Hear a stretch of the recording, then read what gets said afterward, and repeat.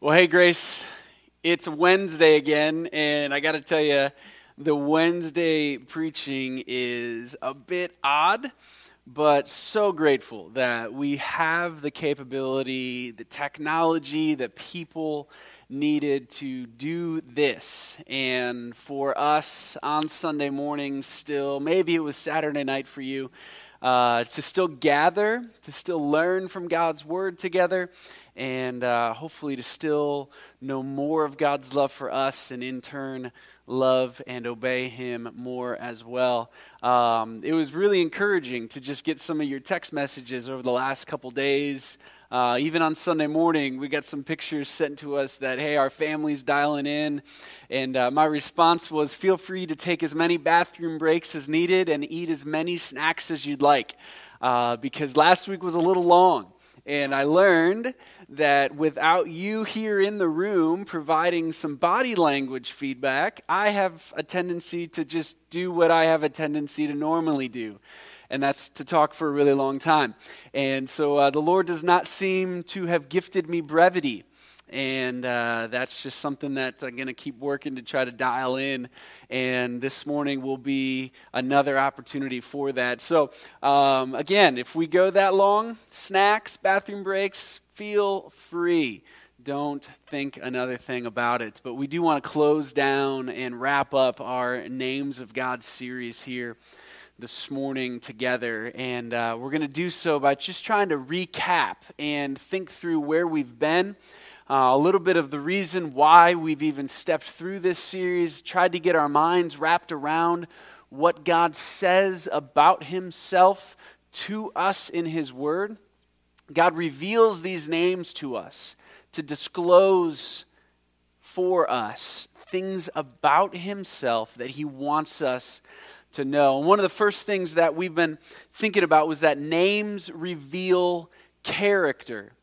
That somebody's character can be understood by the name that person is called by. Now, that's not something that's very true in our culture today as it would have been thousands of years ago, but it is most certainly true in regards to the names that God reveals to us about Himself. Something about Him is revealed in the names that He gives to us. Secondly, names reveal action. We see the actions of God, and we got to be careful to not think that the actions of God in the Old Testament as revealed in His names means that He'll act in the same way come the New Testament. We got to be careful to not err or conclude that. Rather, what we see in the actions is that the God who did that in the Old Testament is the same God who does work in the New and in our lives and in today, and who will work tomorrow if He so chooses to tarry.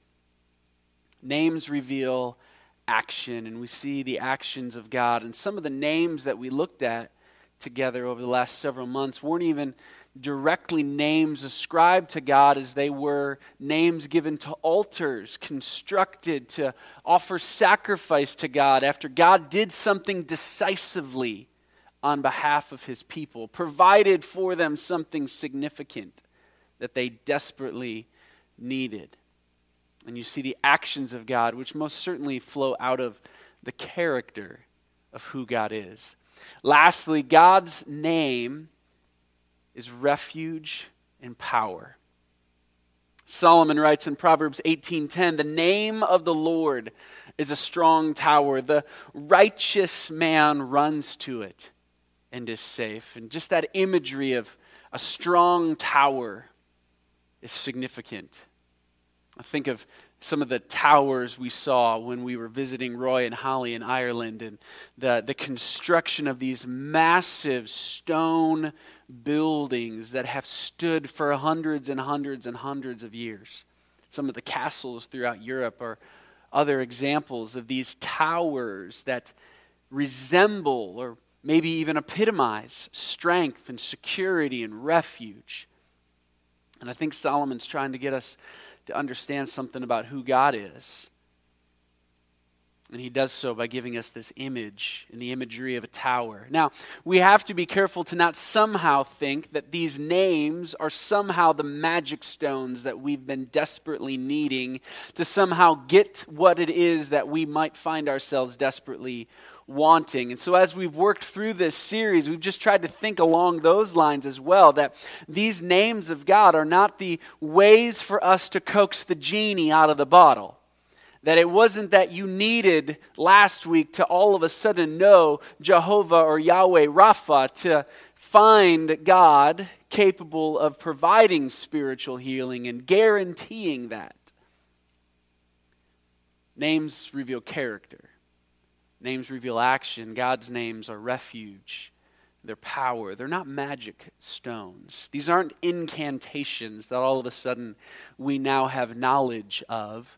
Rather, they're ways for us to understand more of who our God is, more of his character, more of his love for us, how he's provided throughout redemptive history for his people. And so as we've traced through, we've tried to see 16 different names. Today we'll add 17 and 18 to the list. We've looked at Elohim, God. El Shaddai, God Almighty. El Elyon, God Most High. El Roy, the God who sees. El Olam, the everlasting God. We saw in Exodus 3, God revealed himself to Moses as the I am. And that's just best simply defined as I am. It just means that he is. That he's completely different than anything else or anything other that we have ever known or ever conceived of or ever even been close to conceiving of, because everything in our world is the result of a creator. But he himself is not, because he is the creator and he just is. In our Bibles, in particular the Old Testament, when you see capital L, lowercase O-R-D, that's the name Adonai. When you see capital L, capital O, capital R, capital D, that's the name Yahweh. Yahweh Shalom, the Lord is peace. Yahweh Nisi, the Lord is my banner. Yahweh Sabaoth, the Lord of hosts, or as Chris Tomlin sang a few years ago, the God of angel armies. Yahweh or Jehovah Jireh, the Lord provides. Now the next two we didn't even try a few weeks ago to pronounce, but what they mean is the Lord sanctifies.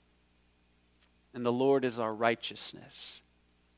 And last week together we looked at and thought through the Lord our healer, Jehovah Rapha, Yahweh Rapha. And the Lord is our shepherd, Jehovah Ra. This morning we'll turn our attention to Emmanuel, God with us, and Yahweh Shammah, the Lord is there. Both of those names closely related to one another. They are given to us at different points in time in redemptive history. Their fulfillment is going to occur in different points in time in redemptive history. But they're very closely related, and they together express the heart of the Father for his people. That in Jesus, God draws near to us so that we may draw near to God. So before we go any further and begin to unpack these names in any more detail, let's pray, and then we'll hop into the text and try to understand them from there. Would you join me? Well, God in heaven, we do pray and ask that you would give us eyes to see, that you would give us ears to hear, that you'd give us minds to understand what it is that you say in your word and what it is that you've revealed in your word. God, we pray and ask that you would help us to understand more of who Jesus is and more of your love that is demonstrated in him. And in turn, Lord, that we would become more like him, that we'd be conformed more to his image, that we would know you more, that we would love you more, that we would obey you more. God, we live in a world right now where hope is seemingly lost. but we know that you are the one who provides ultimate hope.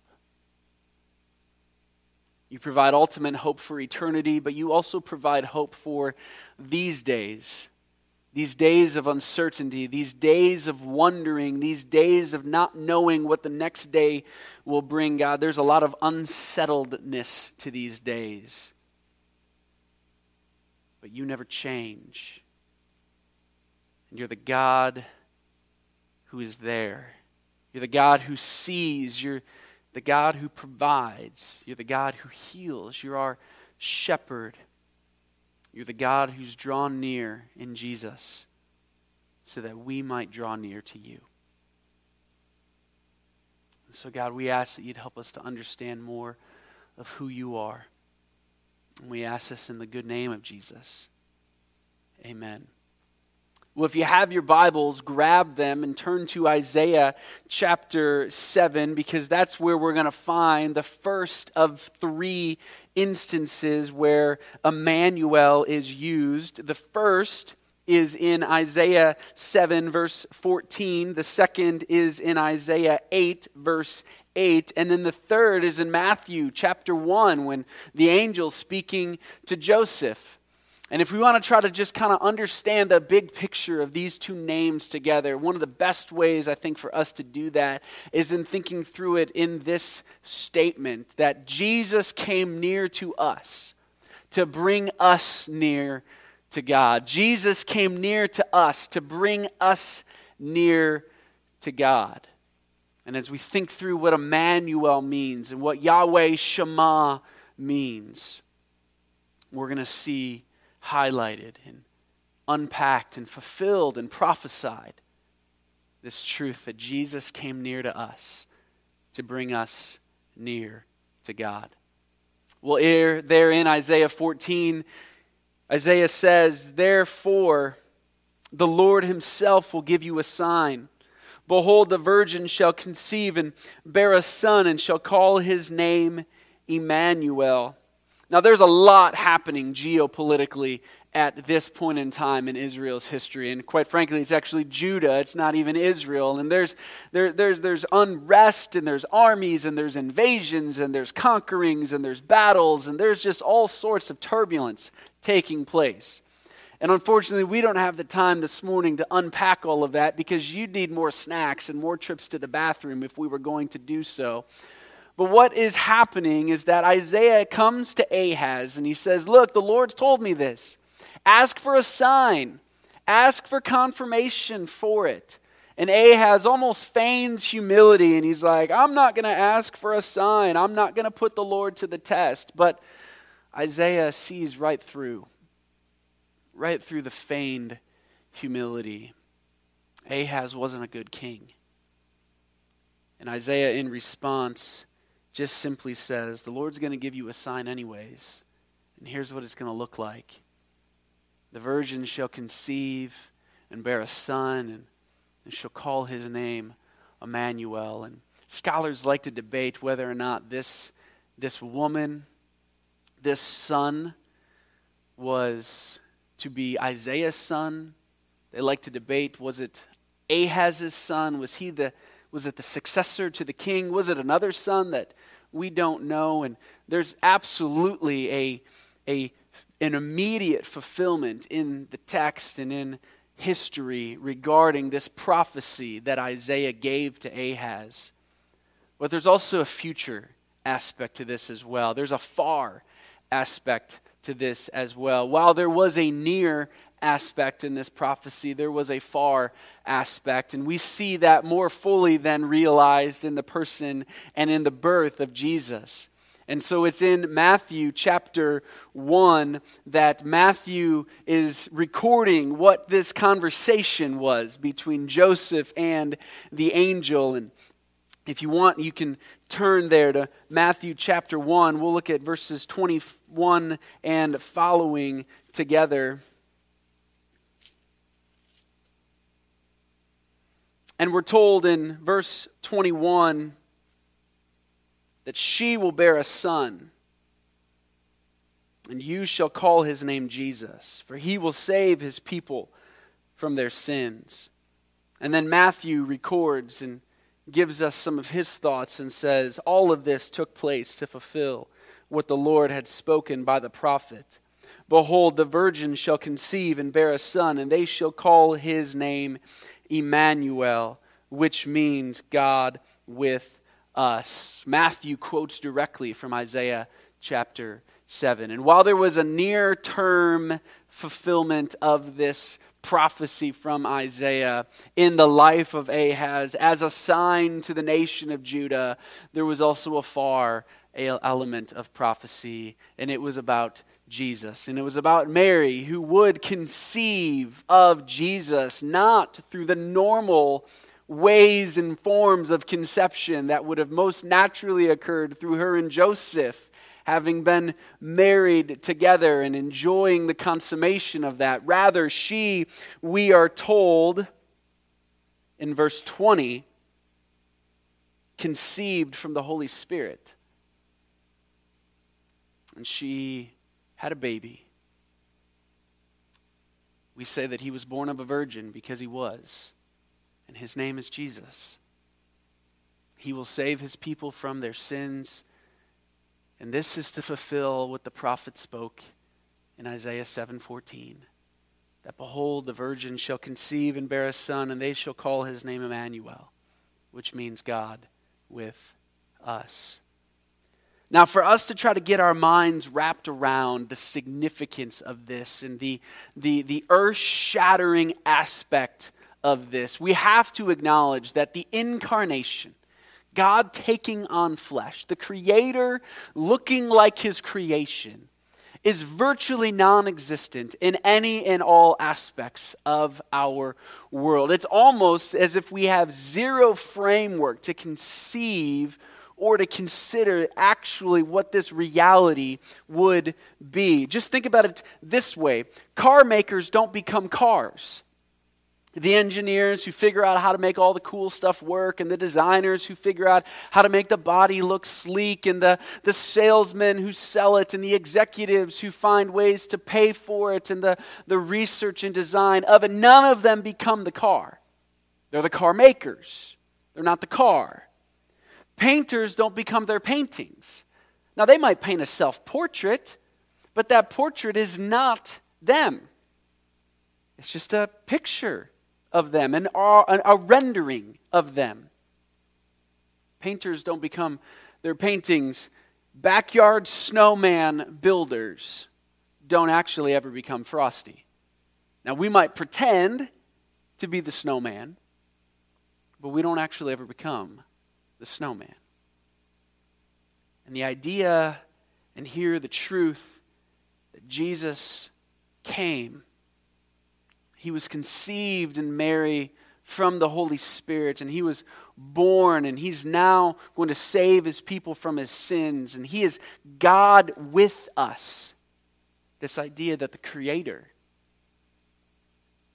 would take on the likeness of his creation is virtually non-existent within our framework of reality. And yet this is what we're told in the Scriptures took place.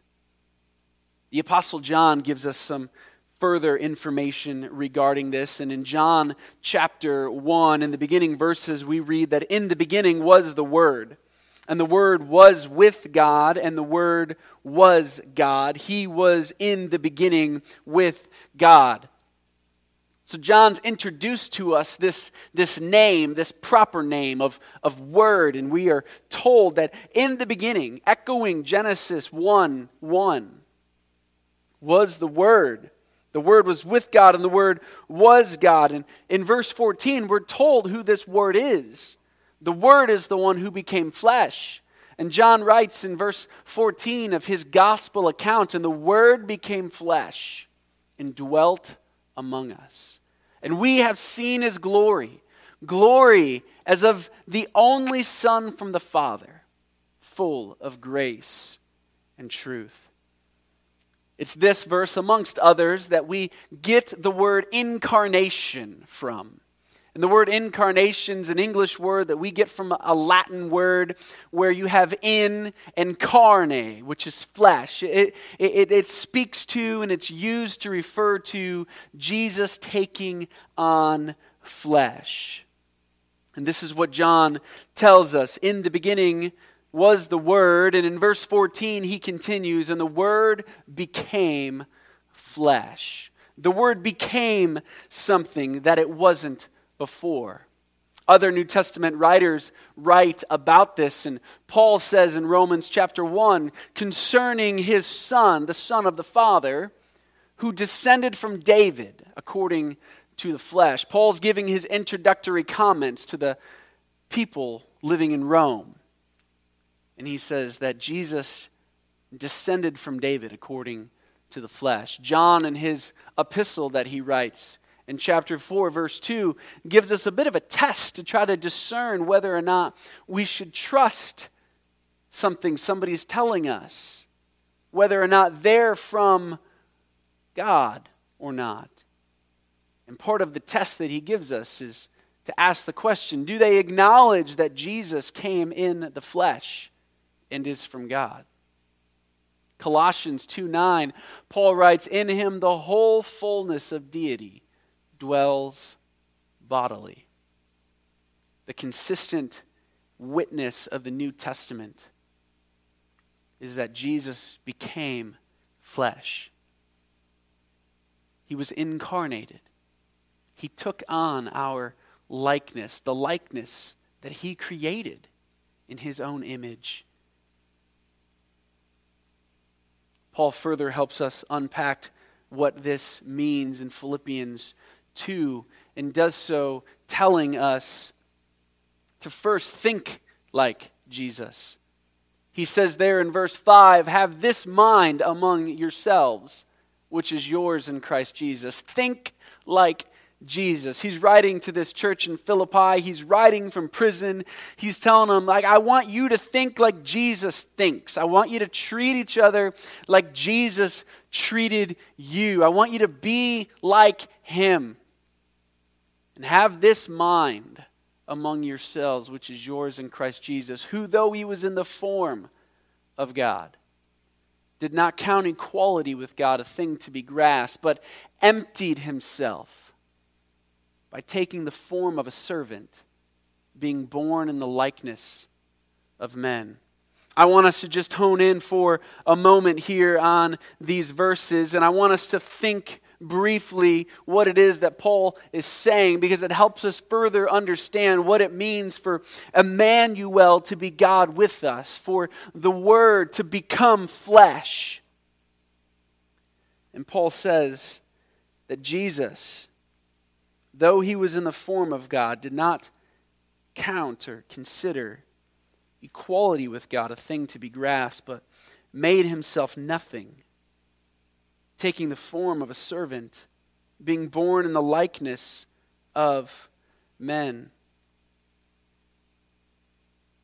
That idea of made himself nothing or emptied himself, that word emptied himself can be defined as the divestiture of position or prestige.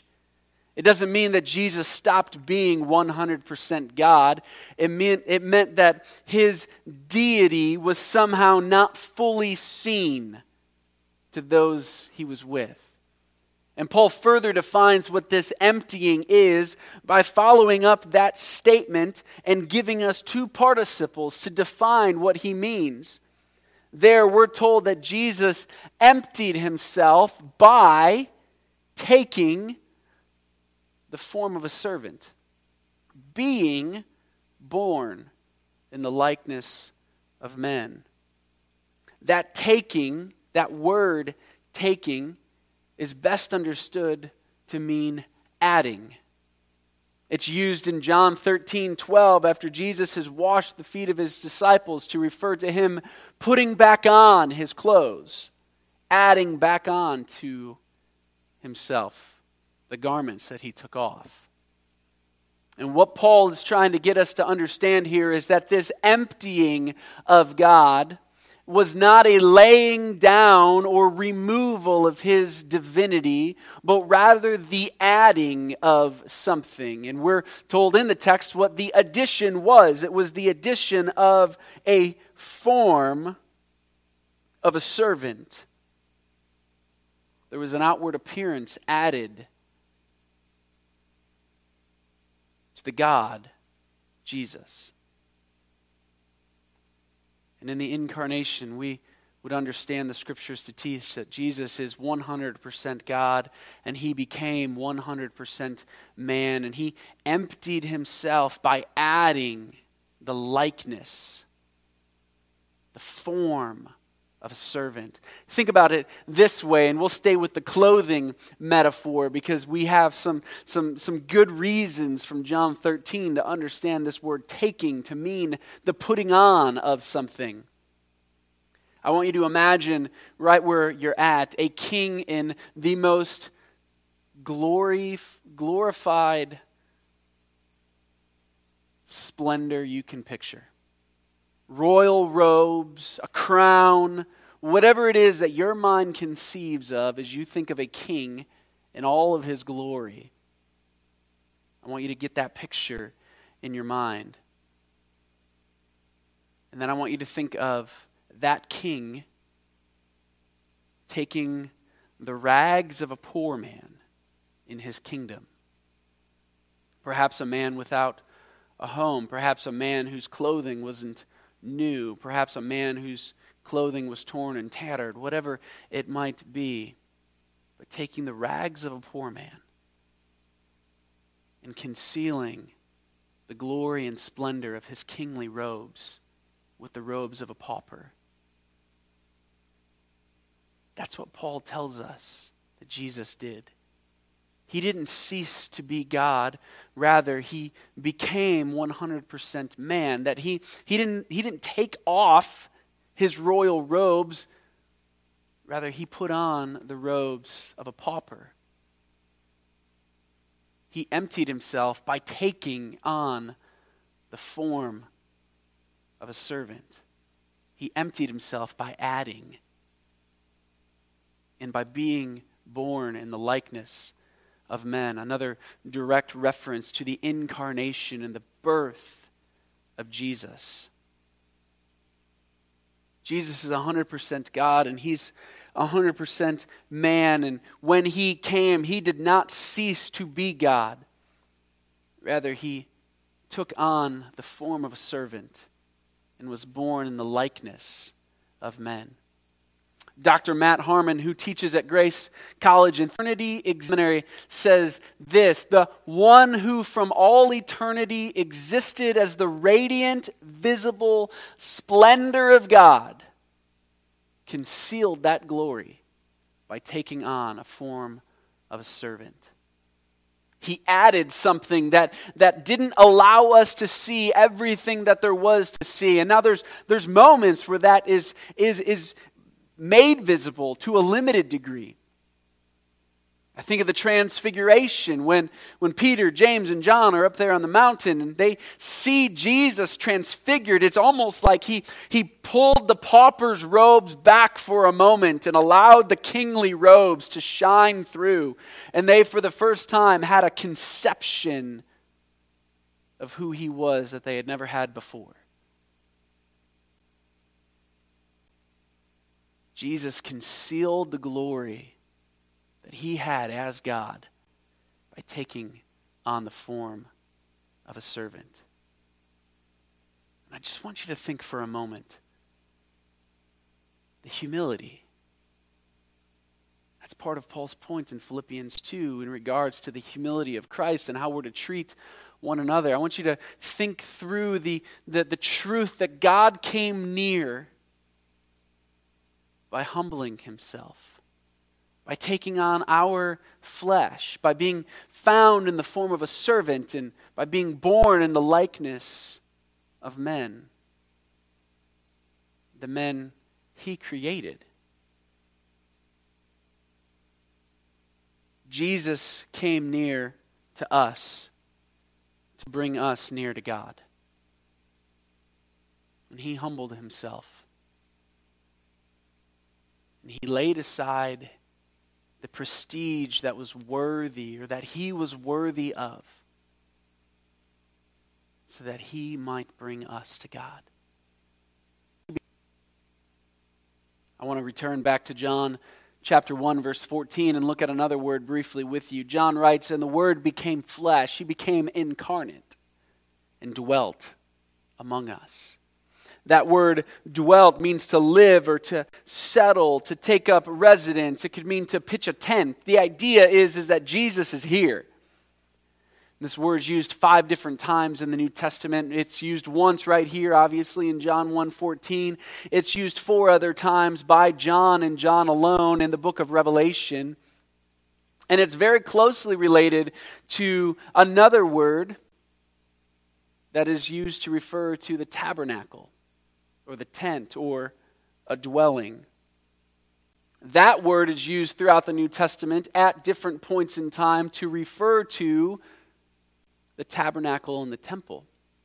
In Hebrews 9, if you saw the email on Wednesday and you read through Hebrews 9 together as a family, that imagery of the holy place and the most holy place, and the word and the words the writer uses to describe the first section, the second section, the tent that existed, these are words very related, very closely related to this word John uses to describe the actions of Jesus, the coming of Jesus, the incarnation of Jesus, that he came and he dwelt. I think there's some significance there for us because of the temple tabernacle imagery. And remember that Jesus came near to us to bring us near to God. And if we just allow ourselves a moment to think about what nearness or access to God was like throughout redemptive history, we can see some of the significance of this word and of what Jesus did begin to emerge, and perhaps understand it more fully. Throughout the scriptures, you have this concept of access described.